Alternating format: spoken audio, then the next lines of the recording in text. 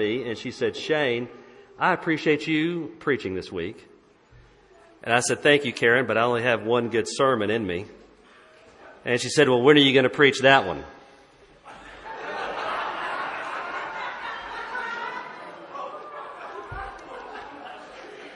Turn in your Bibles to Acts chapter 2. And we're going to study this morning 4 things that Sylvania Church needs to be devoted to. 4 things Sylvania Church needs to be devoted to. And the scripture reading will be lengthy, but we'll be through before you know it. Acts chapter 2, beginning in verse 1 through the end of the chapter. When the day of Pentecost arrived, they were all together in one place. And suddenly there came from heaven a sound like a mighty rushing wind. And it filled the entire house where they were sitting. And divided tongues as a fire appeared to them and rested on each one of them. And they were all filled with the Holy Spirit and began to speak in other tongues as the Spirit gave them utterance. Now there were dwelling in Jerusalem Jews, devout men from every nation under heaven. And at this sound, the multitude came together, and they were bewildered because each one was hearing them speak in his own language. And they were amazed and astonished, saying, "Are not all these who are speaking Galileans? And how is it that we hear each of us in his own native language? Parthians and Medes and Elamites and residents of Mesopotamia, Judea and Cappadocia, Pontus and Asia, Phrygia and Pamphylia, Egypt and the parts of Libya belonging to Cyrene, and visitors from Rome, both Jews and proselytes, Cretans and Arabians. We hear them telling in our own tongues the mighty works of God." And all were amazed and perplexed, saying to one another, "What does this mean?" But others mocking said, "They are filled with new wine." But Peter, standing with the 11, lifted up his voice and addressed them, "Men of Judea, and all who dwell in Jerusalem, let this be known to you, and give ear to my words. For these people are not drunk as you suppose, since it is only the 3rd hour of the day. But this is what was uttered through the prophet Joel. In the last days it shall be, God declares, that I will pour out my Spirit on all flesh. And your sons and your daughters shall prophesy, and your young men shall see visions, and your old men shall dream dreams. Even on my male servants and female servants in those days I will pour out my Spirit, and they shall prophesy. And I will show wonders in the heavens above and signs on the earth below, blood and fire and vapor of smoke. The sun shall be turned to darkness and the moon to blood before the day of the Lord comes, the great and magnificent day. And it shall come to pass that everyone who calls upon the name of the Lord shall be saved. Men of Israel, hear these words. Jesus of Nazareth, a man attested to you by God with mighty works and wonders and signs that God did through him in your midst, as you yourselves know. This Jesus, delivered up according to the definite plan and foreknowledge of God, you crucified and killed by the hands of lawless men. God raised him up, loosing the pangs of death, because it was not possible for him to be held by it. For David says concerning him, I saw the Lord always before me, for he is at my right hand that I may not be shaken. Therefore my heart was glad and my tongue rejoiced. My flesh also will dwell in hope. For you will not abandon my soul to Hades, or let your Holy One see corruption. You have made known to me the paths of life. You will make me full of gladness with your presence. Brothers, I may say to you with confidence about the patriarch David that he both died and was buried, and his tomb is with us to this day. Being therefore a prophet, and knowing that God had sworn with an oath to him that he would set one of his descendants on his throne, he foresaw and spoke about the resurrection of the Christ, that he was not abandoned to Hades, nor did his flesh see corruption. This Jesus God raised up, and of that we are all witnesses. Being therefore exalted at the right hand of God, and having received from the Father the promise of the Holy Spirit, he has poured out this that you yourselves are seeing and hearing. For David did not ascend into the heavens, but he himself says, the Lord said to my Lord, sit at my right hand until I make your enemies your footstool. Let all the house of Israel therefore know for certain that God has made him both Lord and Christ, Jesus, whom you crucified. Now when they heard this, they were cut to the heart and said to Peter and the rest of the apostles, brothers, what shall we do? And Peter said to them, repent and be baptized, every one of you, in the name of Jesus Christ, for the forgiveness of your sins, and you will receive the gift of the Holy Spirit. For the promise is for you and for your children and for all who are far off, everyone whom the Lord our God calls to himself. And with many other words he bore witness and continued to exhort them, saying, save yourselves from this crooked generation. So those who received his word were baptized, and there were added that day about 3,000 souls. And they devoted themselves to the apostles' teaching and the fellowship, to the breaking of bread and the prayers. And awe or fear came upon every soul, and many wonders and signs were being done through the apostles. And all who believed were together and had all things in common. And they were selling their possessions and belongings and distributing the proceeds to all as any had need. And day by day, attending the temple together and breaking bread in their homes, they received their food with glad and generous hearts, praising God and having favor with all the people. And the Lord added to their number day by day those who were being saved. May the Lord add his blessing to the reading of his precious word. You see at the end of this passage that the disciples were to be devoted to four things. And the first thing they were to be devoted to was the apostles' teaching. And I want you to note that the word apostles there is plural, but the word teaching is singular. The apostles spoke with one voice, and they taught a common doctrine amongst them. And we're going to walk through Peter's sermon this morning, and we're going to see what the apostles' teaching was about Christ.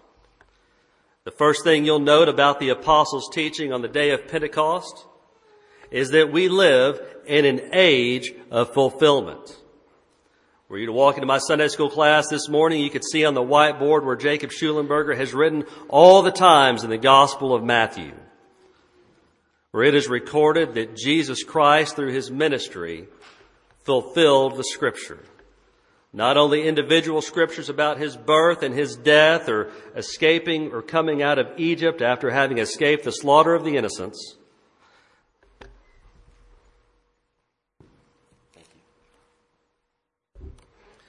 but also where Jesus declares that he has fulfilled all the law by his life and work and death and burial and resurrection. We live in an age of fulfillment. And when Peter saw the phenomenon happening before him, cloven tongues of fire resting on people's heads, people speaking in all manner of languages, the mighty works of God, Peter declared to his hearers that this is that which was spoken by the prophet Joel. And he declared to his hearers that very day that this is a new time. And you can read that story and read the prophecy of Joel, and you'll see that what Joel was prophesying was two things. One, judgment on Israel. And that judgment on Israel is seen in the many and various languages being spoken that day. They were in awe. These languages were spoken not only because these unlearned Galileans could speak them, but that sermons about the mighty works of God were being spoken in pagan languages. And right there, God was declaring in the shadow of the temple that there was judgment on national Israel, but also concomitantly that there is a worldwide nature of the kingdom of God, that the kingdom of God is not confined to a small region in the Middle East, but that the kingdom of God is characterized by men of all people groups coming to know the Lord Jesus Christ. The apostles' teaching is that we live in an age of fulfillment. And you'll see that after he said what they were seeing was the fulfillment of the prophecy of Joel, was Peter started telling them about the mighty works and wonders that God did through Christ in their midst.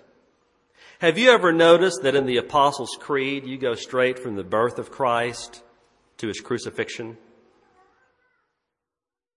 But the Gospels don't do that. The Apostles' Creed kind of elides over the life and the teaching of Christ. And I'm not anti-Apostles' Creed, but it is a deficiency. For to fulfill the law, as Christ said, he had not only to be born and to die, but he had to live and display the power of God through his works and teaching on earth. Amen. And so Peter got up and he preached about the mighty works and wonders done through Christ Jesus.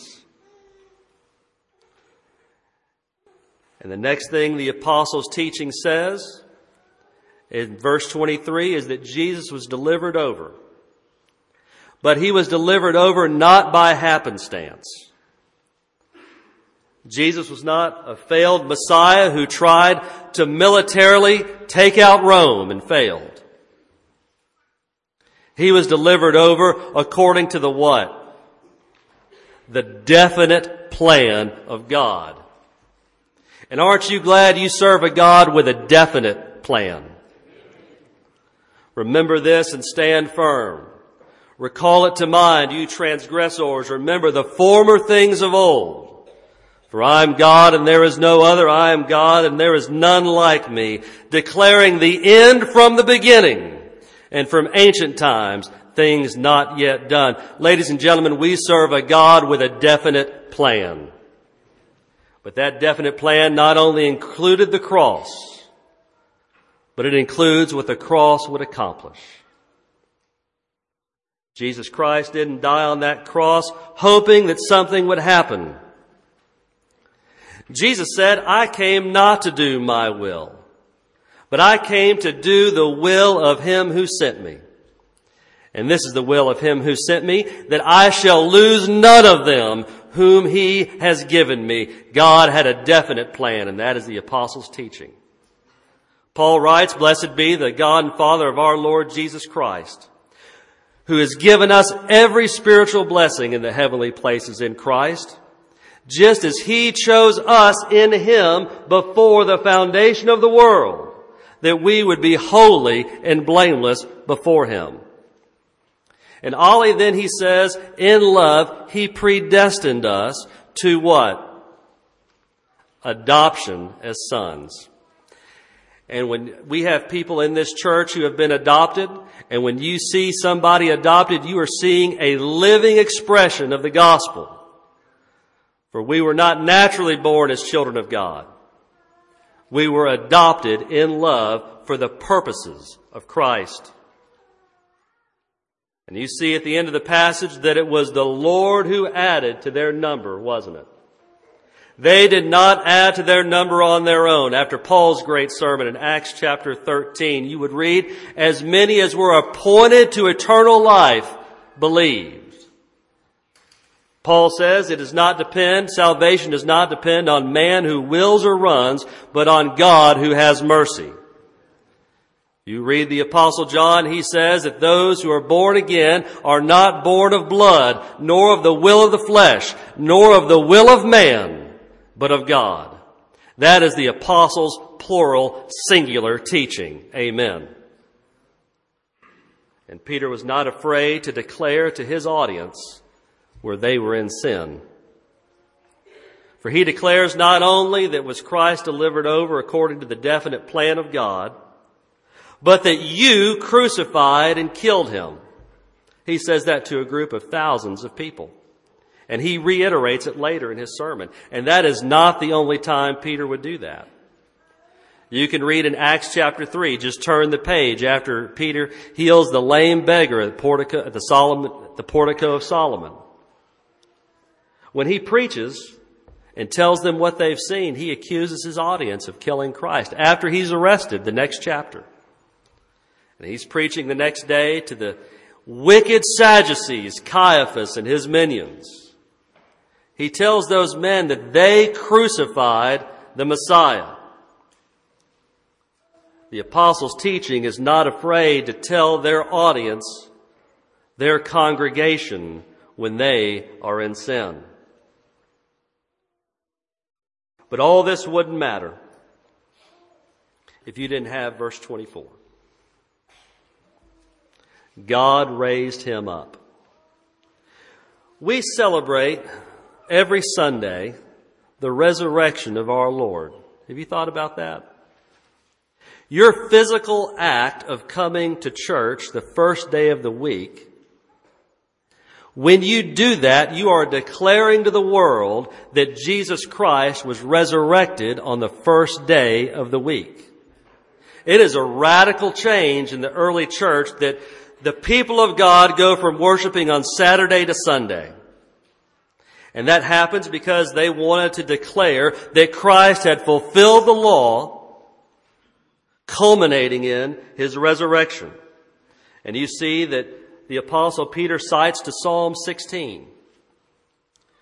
And I'm a fan of Psalm 16:10, that you will not abandon my soul to Hades or let your Holy One see corruption. The Apostle Paul cited that same psalm in his first sermon in the book of Acts, in Acts chapter 13. The apostles, plural, had a singular teaching. And he taught not only that Christ was resurrected from the dead, but that Christ is King. You recall the Davidic covenant. God tells David that there's going to be one after him who will sit on his throne forever. And David was no stranger to death. He himself had killed many.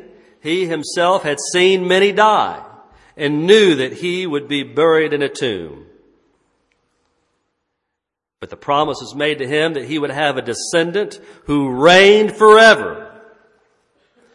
And dear friend, there are those who have a theological grid that awaits that reign. And I'm here to tell you that is wrong. Christ reigns now. Christ is King. Not only is he King, go down to verse 30.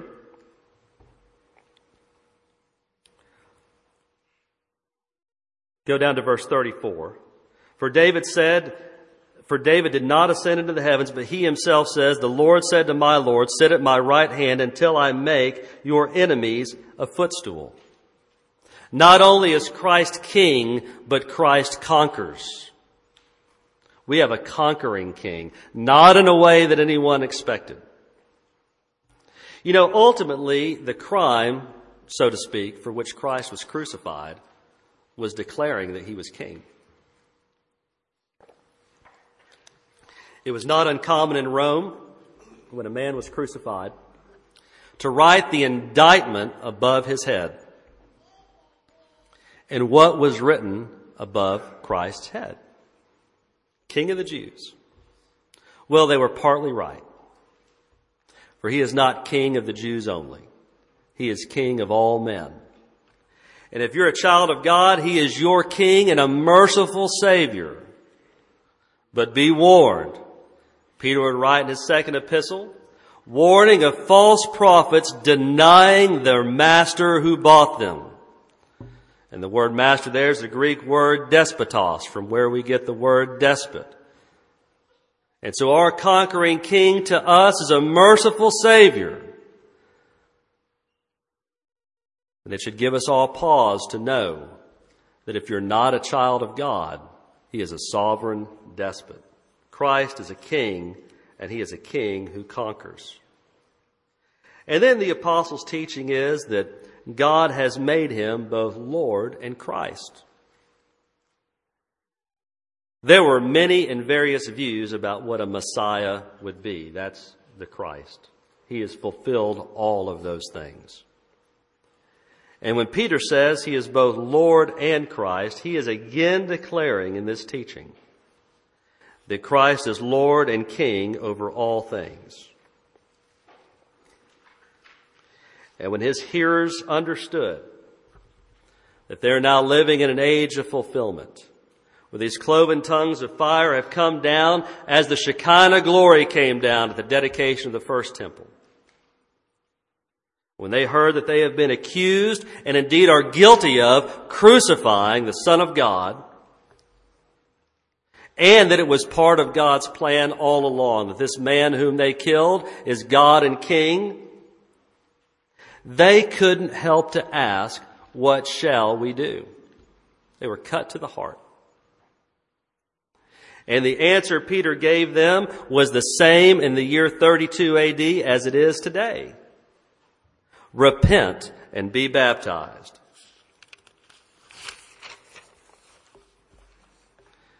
The apostles' teaching is universally a call to repentance. And I would be remiss if I didn't just point out in these couple of verses here, 38 and 39. This is for free. This is one of those texts that people have their own interpretations of, and it just creates a number of spin-off denominations. Have you ever thought about this with this text? Church of Christ can read this and say, repent and be baptized. See, you have to be baptized to be saved. The Charismatic will read this text and see, if you repent, you'll get the gift of the Holy Ghost. They'll have their own interpretation about that. And the Covenantalist will read this and say, oh, look, the promise is for you and your children, and kind of ignore everybody who's afar off. This little 2 verses of Scripture, people take it and run with it. But I'm going to tell you just real simply how we should read it. We should read it as a call to repentance. And that's how his hearers read it. For 3,000 men came to the Lord that day, not starting new denominations or coming up with fancy interpretations of this text, but repenting of their sin to the Lord Jesus.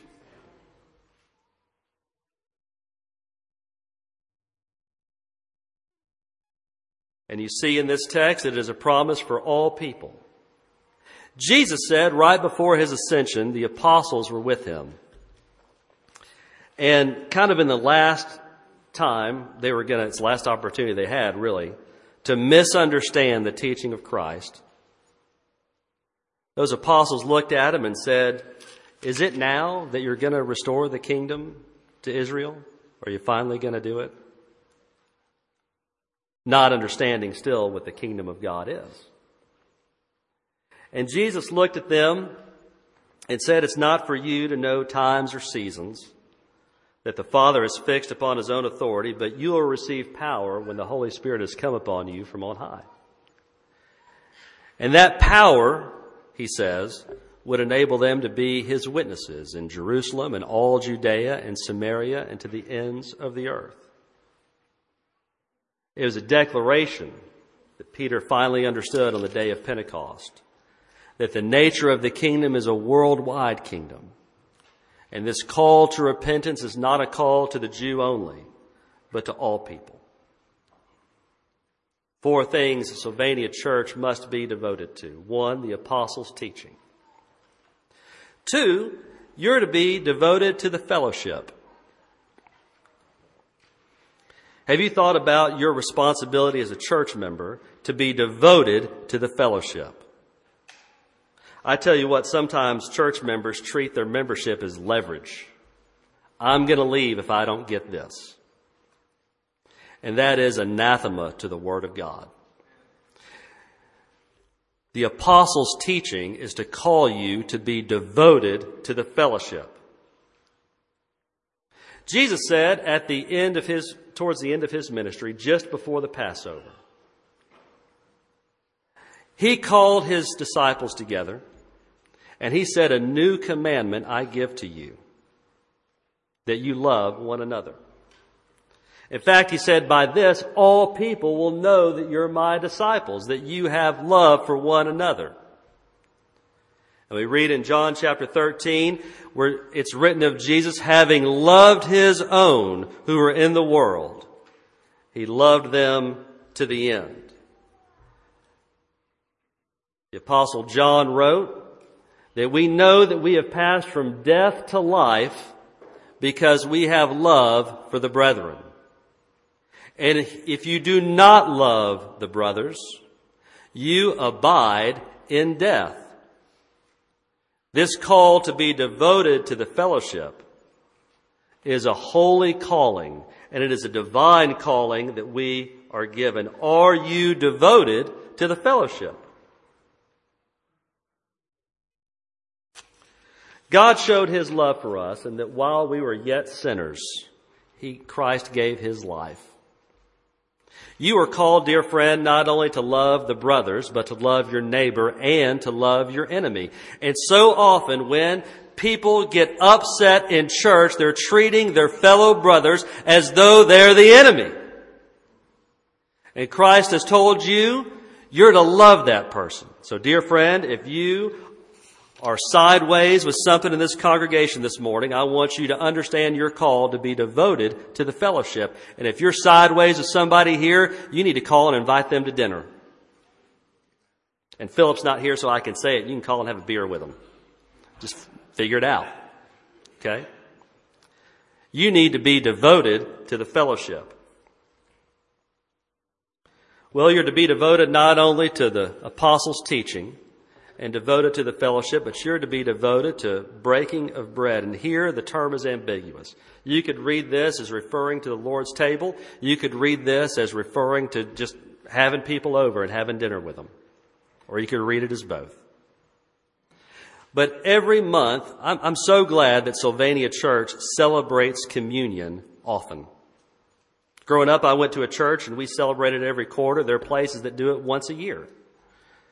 I'm glad we celebrate communion once a month. Every time we do that, we take the bread and we take the cup.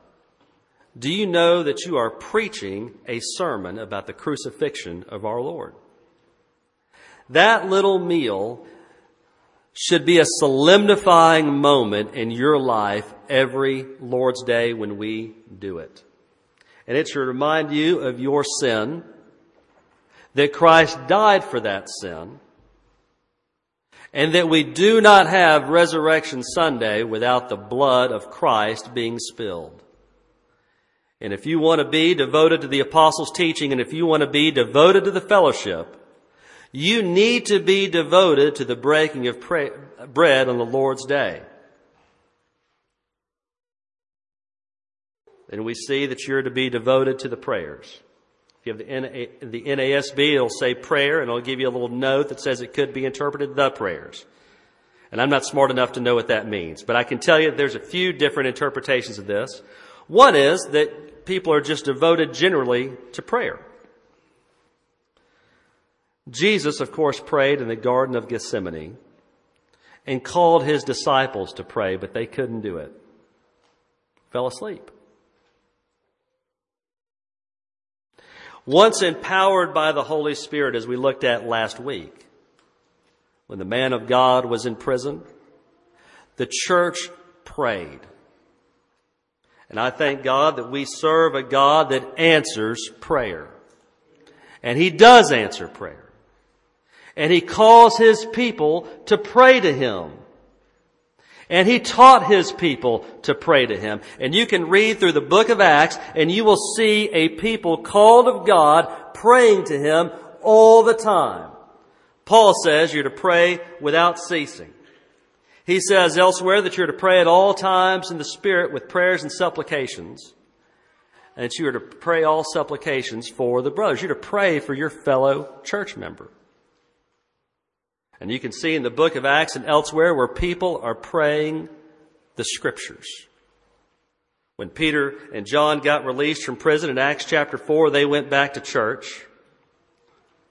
And the people of the church prayed, thanking God for delivering these men and quoting one of the Psalms in their prayer.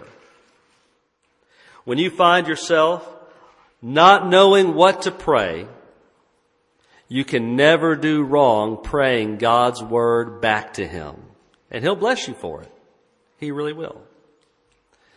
And you yourself, we discussed this morning in Sunday school, you yourself, you know, are a living temple to God. The first temple,